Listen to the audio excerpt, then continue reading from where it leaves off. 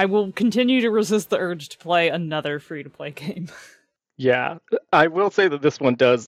They've been much smarter about making the free-to-play units that you get like actually good and worthwhile, so that you don't feel like you're, totally suffering for not getting the units that you actually pay for, which is nice. Yeah. But yeah, it's a thing that is very understandable to not want to get into a gacha type of game. Yeah, and then I have a friend who was playing it and was showing me, and I was like, oh, this really looks sweet. And I was like, oh, can we co-op? And they were like, no. And I was like, oh. Yeah, that is the great tragedy of Star Rail, is not having co-op. We did a whole bunch of Star Rail content. So how was your day? Yeah, no, I just went to Costco. I haven't done anything super interesting yet. Played a bunch of Street Fighter 6 yesterday. That was really fun. Yeah, Street Fighter 6 is awesome. Oh, have you played it? I have not played it myself, but I've been watching Heather, my wife, play it a bunch. Nice, that's cool. I just have not really had a lot of energy for video games lately. Mm-hmm. I don't know. I was on a video game kick for a while, and then you know how the ADHD thing works. It was just like, Right, like I haven't read a book in like 9 months. I remember books. Yeah. Yeah. I'm in a book phase right now. Oh, nice. Yeah, part of it is because I did write a novel, and I want to I heard about that on your accessibility episode. That's so cool. Yeah, I want to get it published. So yes. I'm like weight training with other genre fiction books. Just like really reading a lot so that when I write my query letter to an agent, I'm like, it's like this thing and like this thing and like this thing, and because you have to kind of flex on how well you know the log market. Lines and stuff. Yeah. So this is I'm gonna throw off the weighted clothing. When I finish this, I basically like assigned myself a gauntlet of books to read. I've absorbed the power of 600 other authors. Yeah, I'm like, yeah, precisely. That's great. I actually paid a friend of mine who's a semi-pro editor to clean up the beginning, because a lot of agents and publishing houses want to see the first 10 pages or the first 3 chapters of your book. Right. So that's your meal ticket. And I was you're like, okay, we got to get that part polished. That has to be polished. That has to be sharp, because that's like my foot in the door, man. And so I paid a friend to do it, and she gave it back to me, and I have the notes sitting in my inbox, and I haven't opened them because that feels a little too real. Yeah. That's that feeling where you're like, oh definitely. man, if I take this step, it's real. I'm really doing it. There's no backing down from this now. And like, are you familiar with the band Marina and the Diamonds? Or am I about to make a joke? I'm about to be. Oh, okay. I was gonna say, here's a joke for everyone who gets that. Whenever I get down about this sort of thing, an apparition of Marina appears and sings "Are You Satisfied" to me. And if you get that joke, great. And if you don't, that's okay. I'll post a link to the track in the show notes. Perfect.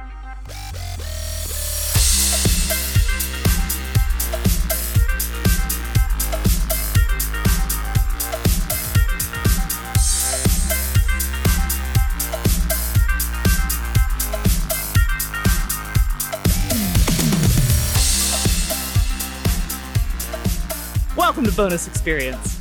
Yeah!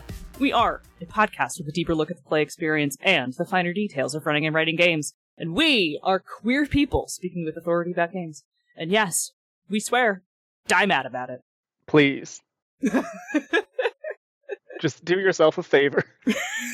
Just go right ahead and die mad about it. I am your Polestar host. I'm Monica. I am a developer and a designer for hire. I've worked on a whole lot of things, from Trinity Continuum games to a handful of Silent Second Edition books to probably the thing I am best known for, which is the mechanical design and development of Exalted Essence. But I'm not here by myself. Alex, take it away. Who are you? Tell our audience who you are and what you've done. Hi, everyone. So happy to be here. I'm Alex Griscura Guerrero, and I am a TTRPG designer and writer, and I've recently written for Exalted Essence a couple of cool things, so that's been very exciting. Yeah.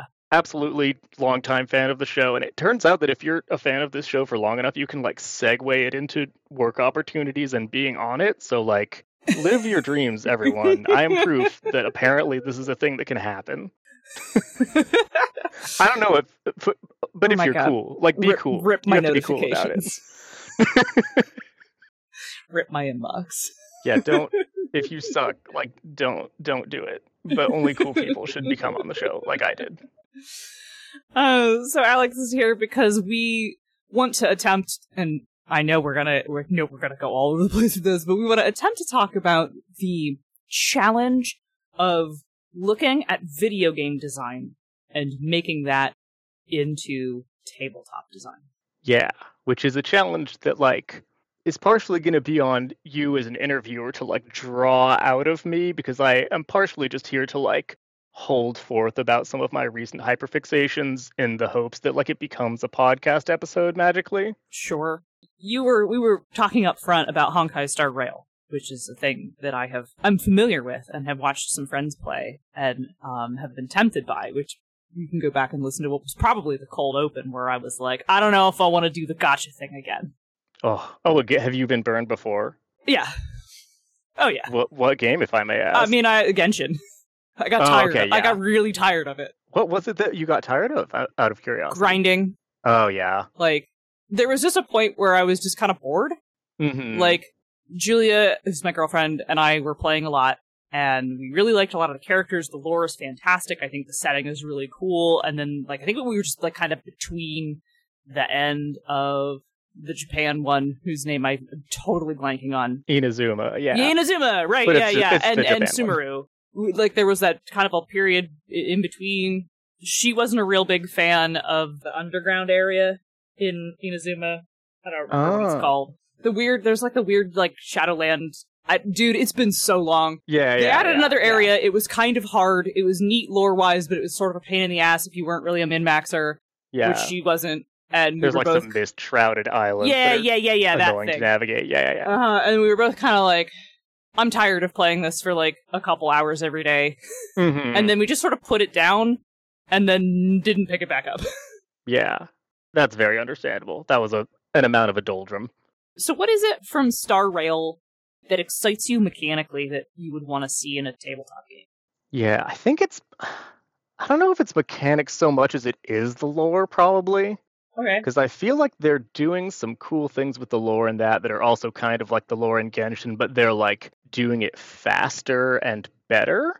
Okay. Because the interesting thing about Genshin's writing for me is that it kind of really started clicking and really taking off around Sumeru, which of course you haven't seen, but they do some cool stuff that is also very hard to talk about because it's like absolutely major spoilers that I would feel kind of bad about spoiling for the general public, because like it is such a gift to be able to find out about those things like as they happen sometimes, where they're like, oh, by the way, like huge features about like how the entire world works and has always worked are now going to be revealed to you. And I'm like, that's good stuff, man. One of the things that impressed me the most about playing Genshin and keeps making me kind of want to pick it back up maybe is that the writing was really fantastic. Yeah. It's like truly a fantastically well-written game. And they won't do it, but I would pay $60 or more crisp American US dollars for just like the game as an RPG. Like no online nonsense, no grinding except for normal grinding that one expects from a packaged game. Right. But if you could play it like it was a Dragon Age, you'd just be in there. Yeah, like if I could play a Dragon Age or a SMT or a Persona or whatever. Like an Elden Ring. Like I do not care if this game is 120 hours long. It's super good. Yeah. Like because it's just so dense with delicious content. Yeah, and pretty much all the characters you can recruit are story important in some regard. So like, it would be cool to have the characters either be playable as regular party members, like a Suikoden, where you get like a massive group of people who you can put in your party. I love RPGs where you have like just a million people who you can put in your party. Friends. Yeah. Yeah, just a whole castle of friends. That's all I want. Like there's already the teapot. I already have a home base I can put all my guys in. Like, I would just... That is the experience, the RPG experience of the game itself, minus the gacha elements, is so worth playing. Yeah. And I wish I had the option to opt out of the, like, gambling part and the grinding free-to-play part that needs to entertain people all the time and just be a game I can play start to finish. And I recommend, for the listener who feels the same way, there are people, beautiful people, who have made just flawless archives of, like, all of the story things playing through and all of the event quests and stuff, and they're very satisfying to watch through. Like, I'll just watch through ones that I've already seen. Like, oh yeah, somebody did like an hour and a half playthrough of this event. Yeah, I wasn't like fully paying attention to, like, I learned new things that recontextualized some of the stuff from that. I just watched that again, like a little movie. Yeah. So what is it about the Star Rail setting that catches your eye and makes you want to play in that world? Yeah, I think the thing, I was trying to think of, like, do I have a thesis statement here? And, like, I'm not sure if I do, but I think it's something around they're creating a sense of mystery really effectively. Okay. Because they do this wonderful thing of, like, we're going to show you some stuff that is going to be really wild and is not going to mean anything to you, but you can tell that it means something to us. And I feel like that's something that I don't see a lot in the TTRPG space. Like, it's hard to create a sense of, like, ooh, I'm going to make a cool mystery, and then people are going to be interested in it, right? Like, I feel like usually when you hear about a GM or a DM, they're like, man, I made up a cool mystery, and then nobody cared, or, like, they went the other direction, or, you know, I tried to do my big reveal and then, like, it fell flat. Or it's a hard problem to do, right? Making up a thing and then getting people to be interested in it. And I thought, is there anything that we can sort of mine from this video game for how do we solve that problem, or how do we get towards solving that problem? Yeah, the challenge, I think, there is you have to put something forward that is comprehensible enough that people go, what's that about?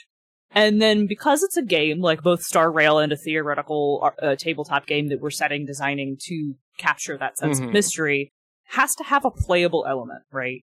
Like, the trailer you sent me has that implication that these are people you can side with, right? Like, maybe they're gods, right? Or maybe they're people who are going to give me power, right? Yeah, those are their sort of god equivalent, the Aeons. Yeah, that's, I'm using god in a broad sense, right? Like, it's not necessarily, maybe they're weird, super powerful, immortal space aliens who are gods, effectively, right? Like, it is a space game. But, like, you understand what I mean of, like, a setting deity, of, like, a powerful figure who's maybe gonna bless you, right? Or maybe they're these factions at war, right? And it doesn't say any of that, but you get that from the trailer. Yeah. And that's accurate. Yeah, and, like, that ties into that playable aspect. Like, you want to put something forward that entices people to engage. And I think that's the magic bullet to putting forward that kind of mystery, right? You want to have something unexplained, but clear enough that someone goes, yo, that God of Fire looked sick. Is he like a faction leader? Because I want to be on the fire team. Yeah. Yeah. This also ties into sort of like how I elevator pitch Exalted 2, because you want there's so much. It's so fucking dense, God, there's right? so much. It's got 20 years, there's so much, 20 years of lore. But you still want new people to take a look and to not feel overwhelmed, and you kind of have to set that up with a little, like, here's all these guys you can be, and here's all these teams you can be on, and here's all these sides you can take, and here's this, like, hint that the setting is big and full of mystery. Yeah. Because I feel like it's the hinting that is the key, right? Well, you don't want to overwhelm your target with info dumping, right? We're both big fans of info dumping. Oh, absolutely, yeah. Yeah. But when you are trying to get people to buy in and, you know, jump on your bandwagon, you don't want to be like, in the beginning, there was. Yeah, here's our timeline go of off on 3,000 years. Right, and then just deep lore. Because there will be people who are like, yes, give me the deep lore right away. I am so on board. But most people aren't those people. Yeah, and that's actually one of the things that's really impressed me in Genshin and Star Rail is that they have a lot of, like, very deep lore content that is just all the way optional. Like, they'll be like, oh yeah, you want some cool lore stuff? It's there. We gave you a bunch of books, like, go read your book in your archive. But then, you know, even more so, they'll be like, oh, did you ever play any of the Enkanomiya stuff? The, like, undersea dark and light kingdom?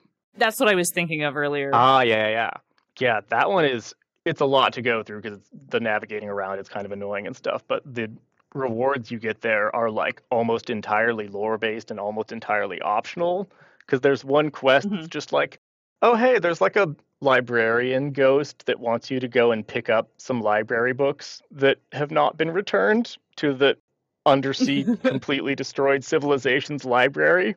And I was like, well, obviously, I'll put aside every other priority on this entire planet to do that. Yes, thank you. I will go and get the library books right now.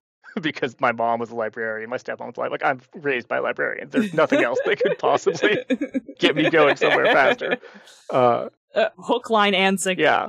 And I'm like, oh, books? The books have lore. I would love to do that, yeah. And of course, you get like some totally regular books that are about like, oh, here's how like the tides work and some reports on that. And then a thing that's like, oh, here's some experimental reports about how like coral was grafted onto the bodies of these dragon things. And you're like, wait, hold up. You mean the same dragons that I just was told to go get coral from for the quest I did? I thought that was a good thing, but these guys were experiment subjects? That's more complicated than I thought. What? Suddenly I'm recontextualizing the whole purpose of my trip here. Like, ooh, it's so good. I love it. Yeah. And then there's another book that's like, hi, this is a really weird, like, fragmentary myth that is definitely giving you some of the extremely deep knowledge about, like, the whole backstory of the game that we still don't even know what it is yet. Here's some names that you should probably remember later. And you're like, okay. So, like, you would have, I have friends who have not finished that section because it's a little bit annoying. Right. And I'm just like, listen, I can't tell you why, but you should really go back and do that library book quest because it's very important.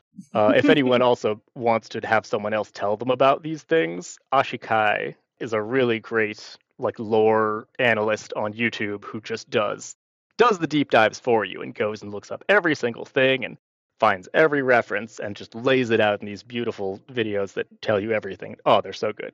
I think it's hard when you are running a game to seed that kind of thing in. Because it really is about seeding, right? Yeah, because a lot of this is very, very, very difficult to do when you're running a game.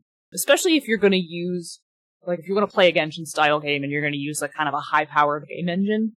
Like, I can think of a lot of, I would, if you are playing Genshin in D&D, I'm going to tell you right now, you're fucking it up. You're doing it wrong. Yeah, oh my gosh. Oh, please don't. My God, it's not going to hit. Yourself. It's not going to hit right. Say stop. Don't do it. Please don't do it. Please pick a game that copies the sort of exciting action RPG elements that will feel like you are playing Genshin, where you're, like, running around enemies and, dropping your specials and, building up to hitting an ultimate. Can I do this without plugging Essence? No, I can't. I thought, is there a way? There's no way. There's no way. No. You literally build up to doing your special. You literally do build up to doing your special. You literally do. It's an excellent choice for it, honestly. But I could think of other games with, like, a high action framework that would be just as good. Godbound, perhaps. I think the Age system is pretty high action. Story Path would be alright. I'm trying to think of other games that have, like, real good, like, mobility mechanics in them.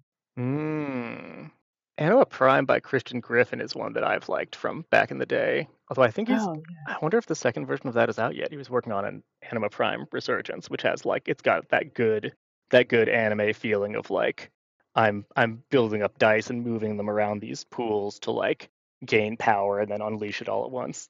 Yeah. My point is that you want an action game that has some decently robust movement mechanics and, like, kind of maybe a momentum mechanic where you build up and then you're like, drop my ultimate. Yeah. Lather, rinse, repeat. You want to focus on that. So when you are playing a high-powered game like that, the player characters usually have a lot of control over the narrative, whether the game specifically grants them that or not, because they're going to be succeeding on rolls, they're going to defeat enemies, they're going to win most of the time. So when you are trying to seed that element of mystery, sometimes you were just making up all this lore as you were going, because whatever you had planned is now no longer on the table because the players grabbed the plot and took it in another direction. Right. It turns out that they just got the scepter. You're like, oh no. Oh no. Right. They just, you thought maybe this would go on a little bit longer, but it didn't. They all passed right away, and you're like, well, okay, scepter's yours. And then I talk a lot, and if you've listened to Systematic Understanding of Everything, I talk a lot about the consequences of success, and this is where I'm like, lean on the consequences of success. What does it mean that they have the scepter now? Because failure probably wasn't really on the table. Who else is interested in it? Who previously owned it? Whose attention do they have now because they've attained it, right? Nice. That's a good way to do it. There are lacunas in those questions that maybe you could seed in that lore you're talking about. Wait, what is a lacuna? It is an unfilled space or a gap Ooh. from a missing portion in a book or a manuscript. Oh, I love that. I had a lacuna in my own vocabulary. Yeah, it's a really good word.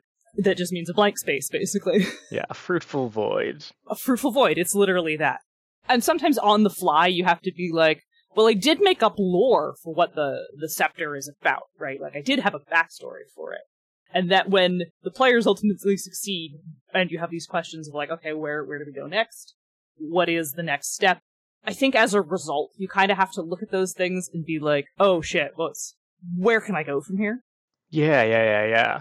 Because I feel like the thing that's tricky is, how much can you pre-plan, how much can you make up on the fly, and why it's really difficult to replicate the sort of work they do in these billion-dollar-plus games is because they have teams of like dozens, if not hundreds of writers working on this stuff, right? Like they can afford to have someone go and say, oh, I'm going to give the entire history of this sword and every single person who's ever held it, right? Like you can't do that work as one person. I feel like, if I was really trying to replicate this sort of thing, I would probably do it in some sort of GM-less way of like having different people have responsibility for different things and like writing up different like aspects of stuff maybe. Because it's too much for one person to really like, because it's such a lovely like richness and depth, right? Of like everywhere you look, you find more stuff, and that's the dream of a wonderful video game or TTRPG world that you can just look around a corner and be like, what's over there? Oh, there's a bakery. I go into the bakery, right? What's the baker like? But it's hard to fill that stuff in real time as one person, and bless everyone who tries, but like it's too much work for me. So we mentioned GM-less gaming, and I think that there's a really, really important lesson that, because we talked about a whole lot of traditional games. We were talking about games to emulate like a Genshin in. And similarly, you could emulate Honkai Star Rail, which is turn-based, which like lots of tabletop RPGs are by necessity turn-based. Right. It's very, very difficult to play with real people otherwise. But like, we were discussing traditional games, of which GM-less games typically are not. Like, the GM is part of the tradition. But there's mechanical tech from GM-less games that's very important here. And that you could just slot into any traditional game, even D&D. If you must. If that's what you're playing. Where, when this instance to provide that lore and the depth and the setting development presents itself, you can literally just hand that off to everyone else at the table. So, like, your scepter example, right? We've gained the scepter, it has some cosmic significance, right? Then you just turn to the person to your left if you're the GM and are like, so now that you've attained the scepter, what about it feels off to you? Ooh, that's so tasty. Right? You just present a question like that to the player next to you, and whatever they say, roll with. And that's lore now, right? So that you can still do the whole everyone contributes to this thing. You just have to turn to the other people at the table and ask them a leading question. And you could do that in any game, right? One thing that I've heard people talk about a lot, and I don't know if anyone has actually done it, like I haven't done it for some reason, is play Microscope by Ben Robbins, which is a wonderful, like, very mechanically well designed, but like freeform in your ability to do whatever you want, like history making game. I'm familiar. And for the listener, you can make like periods of time where you say, oh, I've created the Renaissance, and here's some things about how it was, and inside of the Renaissance, I've made an event, and then, Leonardo da Vinci has invented the first flying machine, and then I can make a scene inside of that where I'm asking a question and saying, like, oh, what accident led to the inspiration for the flying machine, and you play that out as characters. The rest of it, you're sort of just declaring things and making them true. And something that everyone thinks about as soon as they hear about that game is like, dang, we could write a whole history, and then we could play our other game in that history. And then when we saw, the scepter of an ancient king, you could be like, wait a second, I know who that king is. That's that guy I made up earlier. Right, yeah. Actually do that, someone, or like if you've done that, let us know, because that's cool. That's a good idea. And it wouldn't even be hard. It would take like a couple hours, and then you'd get this huge amount of investment of all the stuff you made up. So maybe that's the secret. Yeah. I have not tried to use Microscope as the timeline building tool yet. I think, so I see a lot of people, I want to complain about something. A lot of people are like, let's play the Quiet Year to make a map. And I'm like, whenever someone says that, well, I really like the Quiet Year. The Quiet Year is an excellent game. Mm-hmm. But the Quiet Year is not a map builder. The Quiet Year is a specific game with a specific objective that makes a map. Right. Yeah, the map building is incidental to Are you familiar with it? Yeah, that's the Avery Alder game where you create a community of people who are surviving in a sort of post-apocalypse scenario.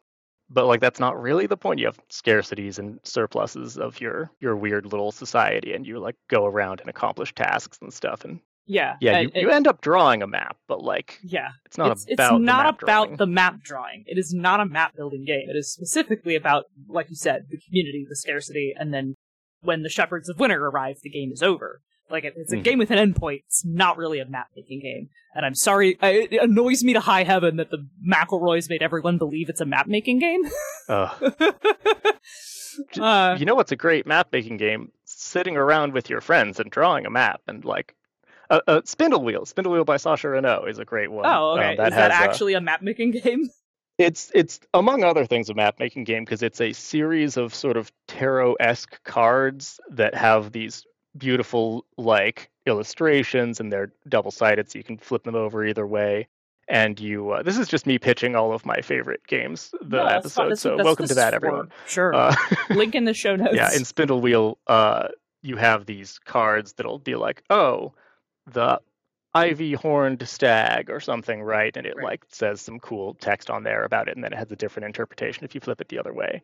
And you can use that for a lot of things. It sort of comes with a little toolkit for like, you can use this to play a duel between two characters by, having your character be like made out of a couple different cards that describe their aspects, and then drawing a card and using that as your move you do in the duel, which is so fun. Yeah, it's really cool. Or you can build locations by, okay, we're going to make a town. Let's make part of the town. Okay, we have the tin penny that is about like some sort of cheap fake thing. Okay, yeah, what is that? That's going to be maybe the fountain in the center of town is like filled with cheap little, things or something. Yeah, I dig that.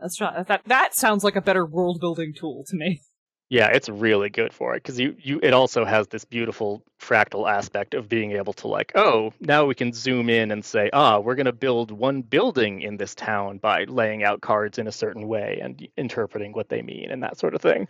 Right. Yeah, that sounds awesome. I'm going to have to pick that up. Oh, yeah, it's great. So, but anyway, my point was that Microscope is, in fact, a timeline-making game. And it does, like, create a series of events. So even though I've never actually done that, and I even own a physical copy of it, it would be something worth attempting sometime. Especially if like people were like, I want to play a tabletop game real bad, and I can't, like, if you can't think of somewhere to begin. I feel like you could even get up to the part where like, so in Microscope, you basically put all the cards down, and then like, this is the beginning, this is the middle, this is the end, and we're going to keep adding stuff to it. And then when you reach the point where you're like, let's play this as a scene, that's where you can start your campaign. Ooh, yeah, that could be, or like, once you've done it a couple times and you're like, okay, these characters are us now. Right, yeah. That would be so satisfying. That would be really satisfying.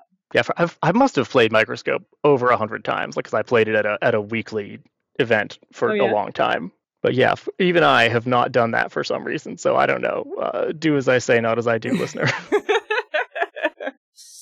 Yeah, we pitch all kinds of things that I haven't necessarily done myself here.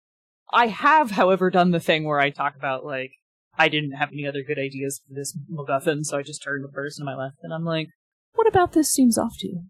Yeah, that's such good tech, and it requires like a level of humility and like empathy for your fellow players and like the ability to admit that you're not an all-powerful god king that more GMs and especially DMs should cultivate in general. Just you don't have to do all the work yourself. Just let other people do some of the work. It's okay. I'm It's okay. gonna let you in on a little secret. If you do this, it makes people think you're better. Because you actually will be better. You will literally be better as a person and as a gamer because it's just more fun. You don't have to do everything yourself. It absolutely makes people be like, "Oh, you're so smart." And I'm like, well, you were almost all the work, actually. Yeah, you've been lied to by Gary Gygax, and he's a gross racist. So like, we don't need him. Racist Uncle Gary. That's what we call him around here. He's no family of mine. Bringing it back to a couple of things that I feel like are worth stealing from Genshin. Yeah. Whether you can or not, but like try, I guess. One thing that really impresses me in that game is they just have characters like lie to you, even though they're your friends, like about really important fundamental stuff.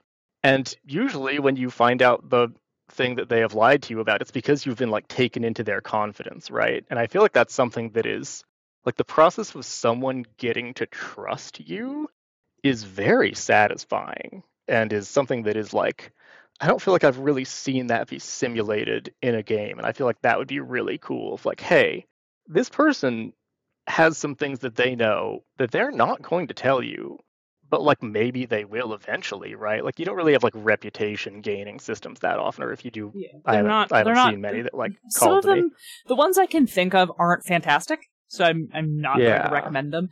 That does, not to be exalted on Maine again, but that does make me think of actually the way social influence works in full 3rd edition, which requires you to spend time with NPCs and like role play with them before you learn their intimacies. That's cool. And then like getting to know someone is an important part of the social influence system. But like, yeah, I can see using the concept from that to be like, no, you have to spend time talking to this character before they'll start telling you things, before you start learning things about them. Like, they'll do these really satisfying things where you can tell that you're coming up against like a security system of like, oh, this nation has an immune system of like, you know, these knights are here to like, hey buddy, what you doing here? What's your business? Like, and it's just such a satisfying feeling to like feel like you're being tested and like seeing if you know certain things, right? Or they do a wonderful version of this in the Sumera region in the desert where like there are just literally puzzles that like teach you things about this culture that no longer exists, and like then you gain clearance levels of like how much you know about the cool desert society that then teach you cool secrets that teach you about their culture, and you're like, oh, okay, this is neat. I'm getting like more and more trusted as I go, and then I'm getting more and more familiar with things, and then I'm like, oh, okay, this is a big deal. Yeah, that's really cool. Yeah. That reminds me of the way Blades in the Dark does its faction mechanics, where you have like try that, where you have basically like a list of people in the world, and you have a relationship with them, positive or negative, or not at all, and then like that system itself is pretty straightforward. Like, if you do things that are bad for them, they like you less. If you do things that are good for them, they like you more. And it progresses during downtime, I think.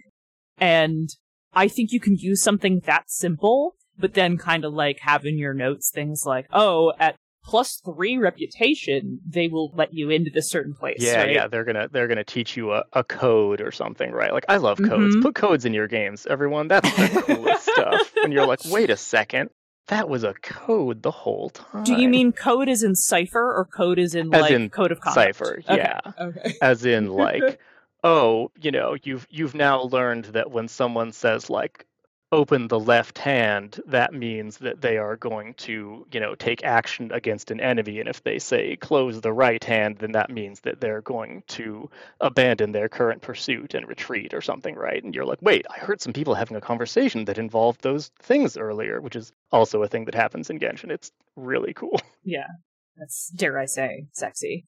Yeah, it's spy stuff is good. Just having characters do spy stuff in non-spy related genres is extremely cool. Alex coming out here to endorse doing spy stuff. Do it. It's fun. Say things that mean more than one thing. Like that's the Genshin experience in a nutshell. It's just like so much of the things that they say mean several different layers of things. And like if you can somehow get that working in a TPRPG, like I'll play it because that sounds cool. BXP is brought to you by the Misdirected Mark Network. Bing! Thank you. Become a BXP patron. Patrons get an extended cut of every episode, episodes early, and a special place to hang out on our Discord, and you can support us for as little as $1 a month. And if you'd rather support BXP without Patreon, you can subscribe on Ko-fi instead, ko-fi.com/bonusexp, or buy our stuff. You can go to bxpcast.com/bxpswag to check out our merch page. But don't forget that BXP is sponsored by Nerdy Kepi. You can get all kinds of rad queer swag, and also Kickstarter-funded Exalted Essence bags that have some really fucking sick art from the book, as well as the logo. I gotta check that out. That art is so good. Yeah, I handpicked the pictures that went on the bag, and they are some of my favorite pieces from the book. Or if you don't like any of those, you can just get the logo. And use code BXPcast to check out for 10% off, which never expires, because they're all the stuff is pretty fairly priced, so if you're like, man, I really want these really fucking sick shoes, but I can't afford the shoes and this bag, you can always come back and keep using the BXPcast code. Remember that saying nice things is always free, so leave us a good review on Apple Podcasts, Podbean, Google, Stitcher, Spotify, wherever, to help us get more listeners. Tell your friends. That's all I want from you. And if you like Bonus Experience, you will also like Pandas Talking Games, queer gamers talking about tabletop role-playing games and making outtakes. Join Pandas, Phil, and Senda every Wednesday answering listener questions about playing, running, and designing TTRPGs. Get cozy and let's talk about some games. When you said making outtakes, I thought you were just going to say, and making out. And making out! Just making out! Just 30 minutes of solid wet mouth noises. Is the pandemic on? Don't they know? I know.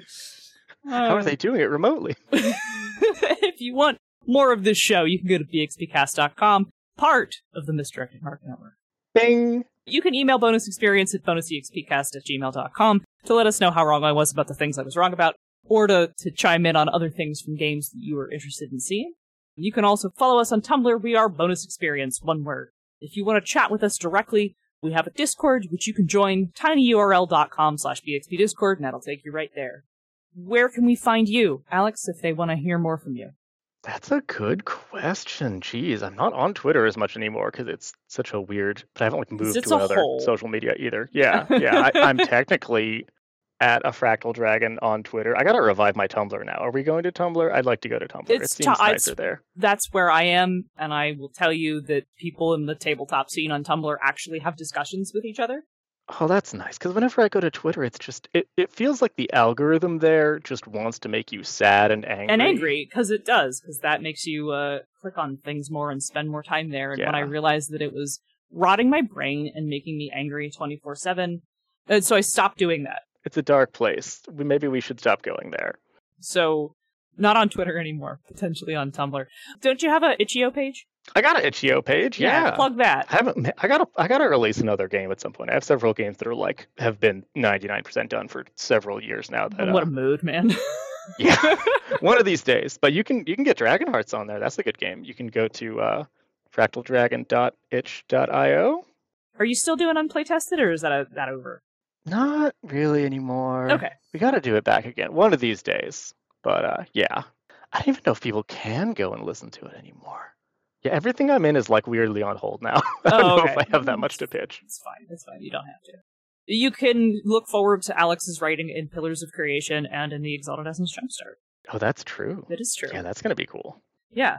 And if you want to hear more of me, I'm a sometimes guest of the Eternal Mooncast, talking about my other special interest, Sailor Moon, which can be found at eternalmooncast.com, as well as the systematic understanding of everything, the Exalted Explainer, at exaltcast.com. I am also Dice-Wizard on Tumblr if you want to follow me there, where mostly I just reblog things that I like, but do occasionally do some long-form posts on game design and game running, which then make people argue with me, but in a Tumblr way. Okay, I'm going to Tumblr right now. Well, that's it for the show. Everybody get out. Whew. And remember, change it if you want to.